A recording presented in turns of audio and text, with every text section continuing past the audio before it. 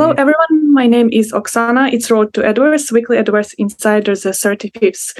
We deliver the news about the creation of our project Edoverse. Tokugawa-san, could you please open up? Okay. Hello, Okusana.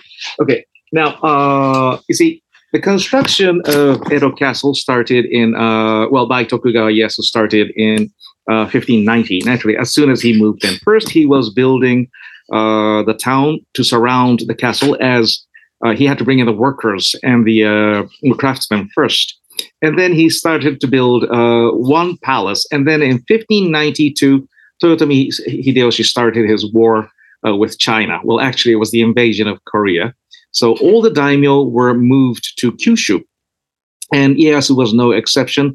And if he stayed in Edo building a castle, I think that would have given Hideyoshi a very good excuse to attack him. So naturally, Ieyasu had to either stay in Kyushu around Hideyoshi or stay put either in Osaka, Kyoto, or Kyoto. He could not spend much time in Edo. So after the Battle of Sekigahara in 1600, so he could go back to the construction. And then in 1603, Ieyasu becomes the shogun, which means he is the warlord supreme is the exact translation, but he becomes the top samurai. So until then, he was using only his men. And then after he became shogun, he could use the manpower or the financial power and manpower of all the samurai in Japan. And so suddenly his capacity grew by like tenfold. So from there on, the construction of Edo Castle became epic. Okay, and now in its final shape, how large was Edo Castle? So what remains of it today, which is the Imperial Palace surrounded by a deep moat, it is about 1.8 kilometers. But during Tokugawa times, the inside of the inner moat was nearly 3 times more than double that, 4.2 square kilometers. And then if you look at if you talk about the what was inside the outer moat, then it was 20 square kilometers. So it was as large as one city. And naturally, it is the biggest castle ever to be built in Japan. Contemporaneously and also throughout Japanese history. Well, which is quite natural because this kind of castle has very short history in Japan. Okay, well, or another way to put it is that it was 2.5 miles wide and 2.5 miles long. So I think that gives you an idea. And then the Keep Tower, which no longer exists, and I gave you the reason why that is the case last time, two sessions ago. When it existed, it was 58 meters tall, so like a 20-story building. And given that this is the pre-modern world, most of the buildings had only one floor. So you could see that how it really loomed large on the emerging town of Edo. And that's the intention. So although it was a symbol of war, but also the Keep Tower, the Tenshukaku, was supposed to give this oppressing feeling to the people living around the castle so that they will obey the shogun's authority. And And also, and then what about the buildings inside? Yes, actually, the Edo Castle was like any other castle. It was an administrative complex. So there are numerous buildings, and then all the daimyo, the feudal lords, would have to come to greet the shogun quite often. So there was one room for that, and it was 630 square meters.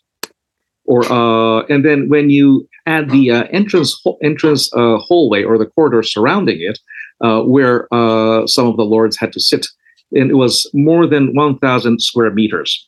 Now, a basketball court is about 300 or 400 square meters. So you could play there would be 3 pairs of basketball teams playing in this biggest room in Edo Castle. Okay, so I think that is enough to give you the idea of the size of the castle. Okay, so thank you very much, Okusana, and see you next week, everyone. Thank you very much, Tokugawa-san. JJ, could you please join our talk today? Sure. Thank you, Okusana. Hi, everybody. We finally announced that our Zenny was just listed on Bitmart, and I've seen the price moving at the very beginning. It was so amazing price moving, but getting stable after a couple of hours. And then I think the market cap is supposed to be roughly like 40 to 50 million USD. That's really nice challenge, I think. And it passed already 4 days after listing, and then still the price is stable, and then transaction volume is not so, extremely decreasing, which means I think the price was getting stable and stable. And in addition to listing event, we are about to, show our progress of one thing is sepia paper is going to be updated quite soon. And then the avatar side, it's going to be implemented quite soon as well. And then the space side, meta space is also going to be provided quite soon. Maybe some of you guys you already have seen the sample of Edo Castle and Edo Town, right? It was, I think, so amazing teaser already prepared for that, which means I think, we could show some, prototype of the space in which you can experience inside and the from outside what types of design is going to be coming. Those progress is going to be also announced quite soon. It will also, I think, good effect on our on the price of Zenny, because as you can see, the market of cryptocurrency is super high volatile. One good news, boom. One bad news, boom. So always we have to keep providing good news for all of you guys. And then we also will have some great new guy who is really famous in gaming field, used to work for some famous gaming company. I've already talked to him and he agreed with our proposal. So within a couple of days, we can say that we are going to have this new guy who will be in charge of gaming application as well. CZO, Chief Gaming Officer or something like that, is going to be also joining our project. So happy to show our progress quite soon, and then keep an eye on the price moving of Zenny. It's supposed to be nice price moving, nice price to have Zenny from now on. Thank you so much. Thank you very much, JJ. I'm sure we will have a lot of good news for everybody. Of course. Look forward to it. Yeah. Yes. And Mitsushi, hello. Okay. How are you doing this week? Okay, hello. So after the listing of our token and exchange, the project started to gravitate attention from general crypto investors, not necessarily from metaverse fund. This is very important. From now on, we can reach out to general crypto investors and token holders. I think there are two types of investors, and today I'm going to talk about those two natures and what are advantages of reaching out to those two types of investors.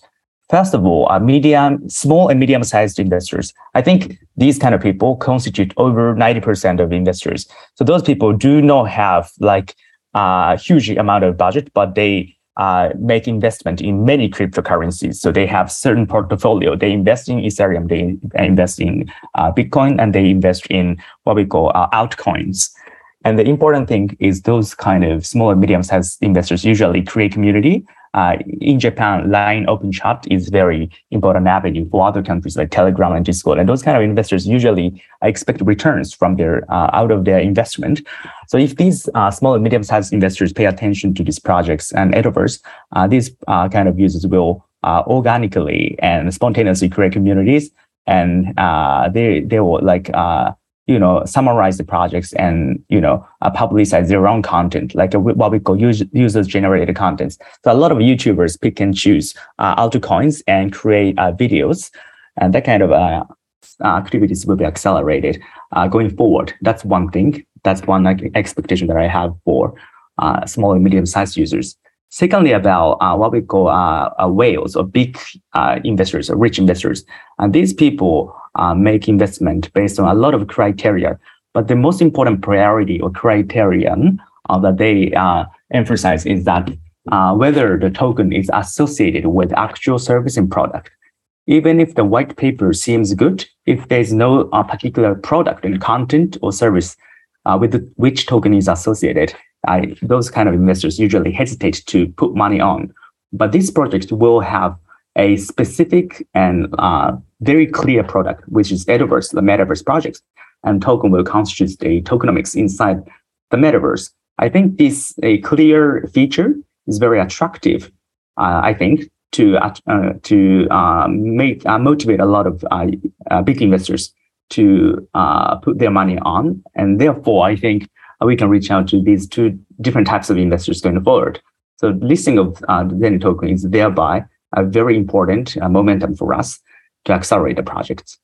So I'm looking forward to interacting with potential investors going forward. That's all from me. Thank you. Thank you very much, Mitsushi. And Dominic, could you please sum up today's session? Yes. Okay. Thank you, Okusana. I'm just telling that this Zenny listing on Bitmart, that movement was quite well. And as JJ mentioned, that market cap just very well sustained. It like sort of in Japanese yen term, like 5 billion, over 5 billion JPY market cap just sustained at the moment. Probably that expectation for the Zenny is going to be getting much higher in futures because of the project is going to be much more concrete. And then we will see that the real game and also real avatar and the many sort of projects will be actually realized, and then the Zenny value is going to be evaluated more. And I'm very happy just to see that in a bit more. And also, and we will just make more progress about Zenny and also the other token called Koban too in the future. So we are now preparing for a blockchain expo in Tokyo that we attended last time, just half years ago, and then now we will see that in the Makuhari that we're just informing next NFT run sale and also katana sale, and also that we might just introduce our avatar at blockchain expos, and I'm really looking forward to what we can see, and that is actually 26th to the 28th of October, is next week. And also we are now promoting what we call a daimyo regional government promotion. Daimyo is a local feudal lords, and they have to just march to the Edo city once every 3 years.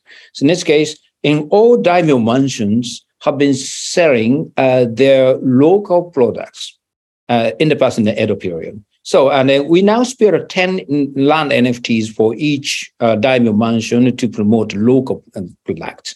So we just contacting with the real local authorities, or maybe as in the older name family of daimyo, and then so they can just utilize the daimyo mansions and then to just promote the place, their own place. So, and this project is going to start from the end of this year. And also now we already started the digital twin projects. So we are just finding that the partnership with a Japanese company. I hope that many companies can join us in Otemon areas for the NFT land sale in December. So as we announced already that we would just sell the next land sale, that the land NFTs on the 12th December. So I hope that this time we're just marketing to the overseas, that many overseas fan of Edoverse and Edoverse, and also many different kind of people just coming into this sale. And also katana is very attractive. It's so beautiful, and I'm really looking forward. At the same time, we are now waiting for the avatar, Shinsengumi. Yeah. At the first, probably November, that the two the heroes of a very representative name of the heroes of Shinsengumi was going to be sold through the auction. But 10 Shinsengumi representative heroes will be announced very soon. So we have really many projects in the Edoverse now. And after, I think this was very great event of a listing of Zennies. So because it became now public. So, and then as a public project, we're going to just expand more. And please looking forward. Thank you. Thank you very much, Dominic, and thank you everybody for talking today. And I will meet you next week. Goodbye.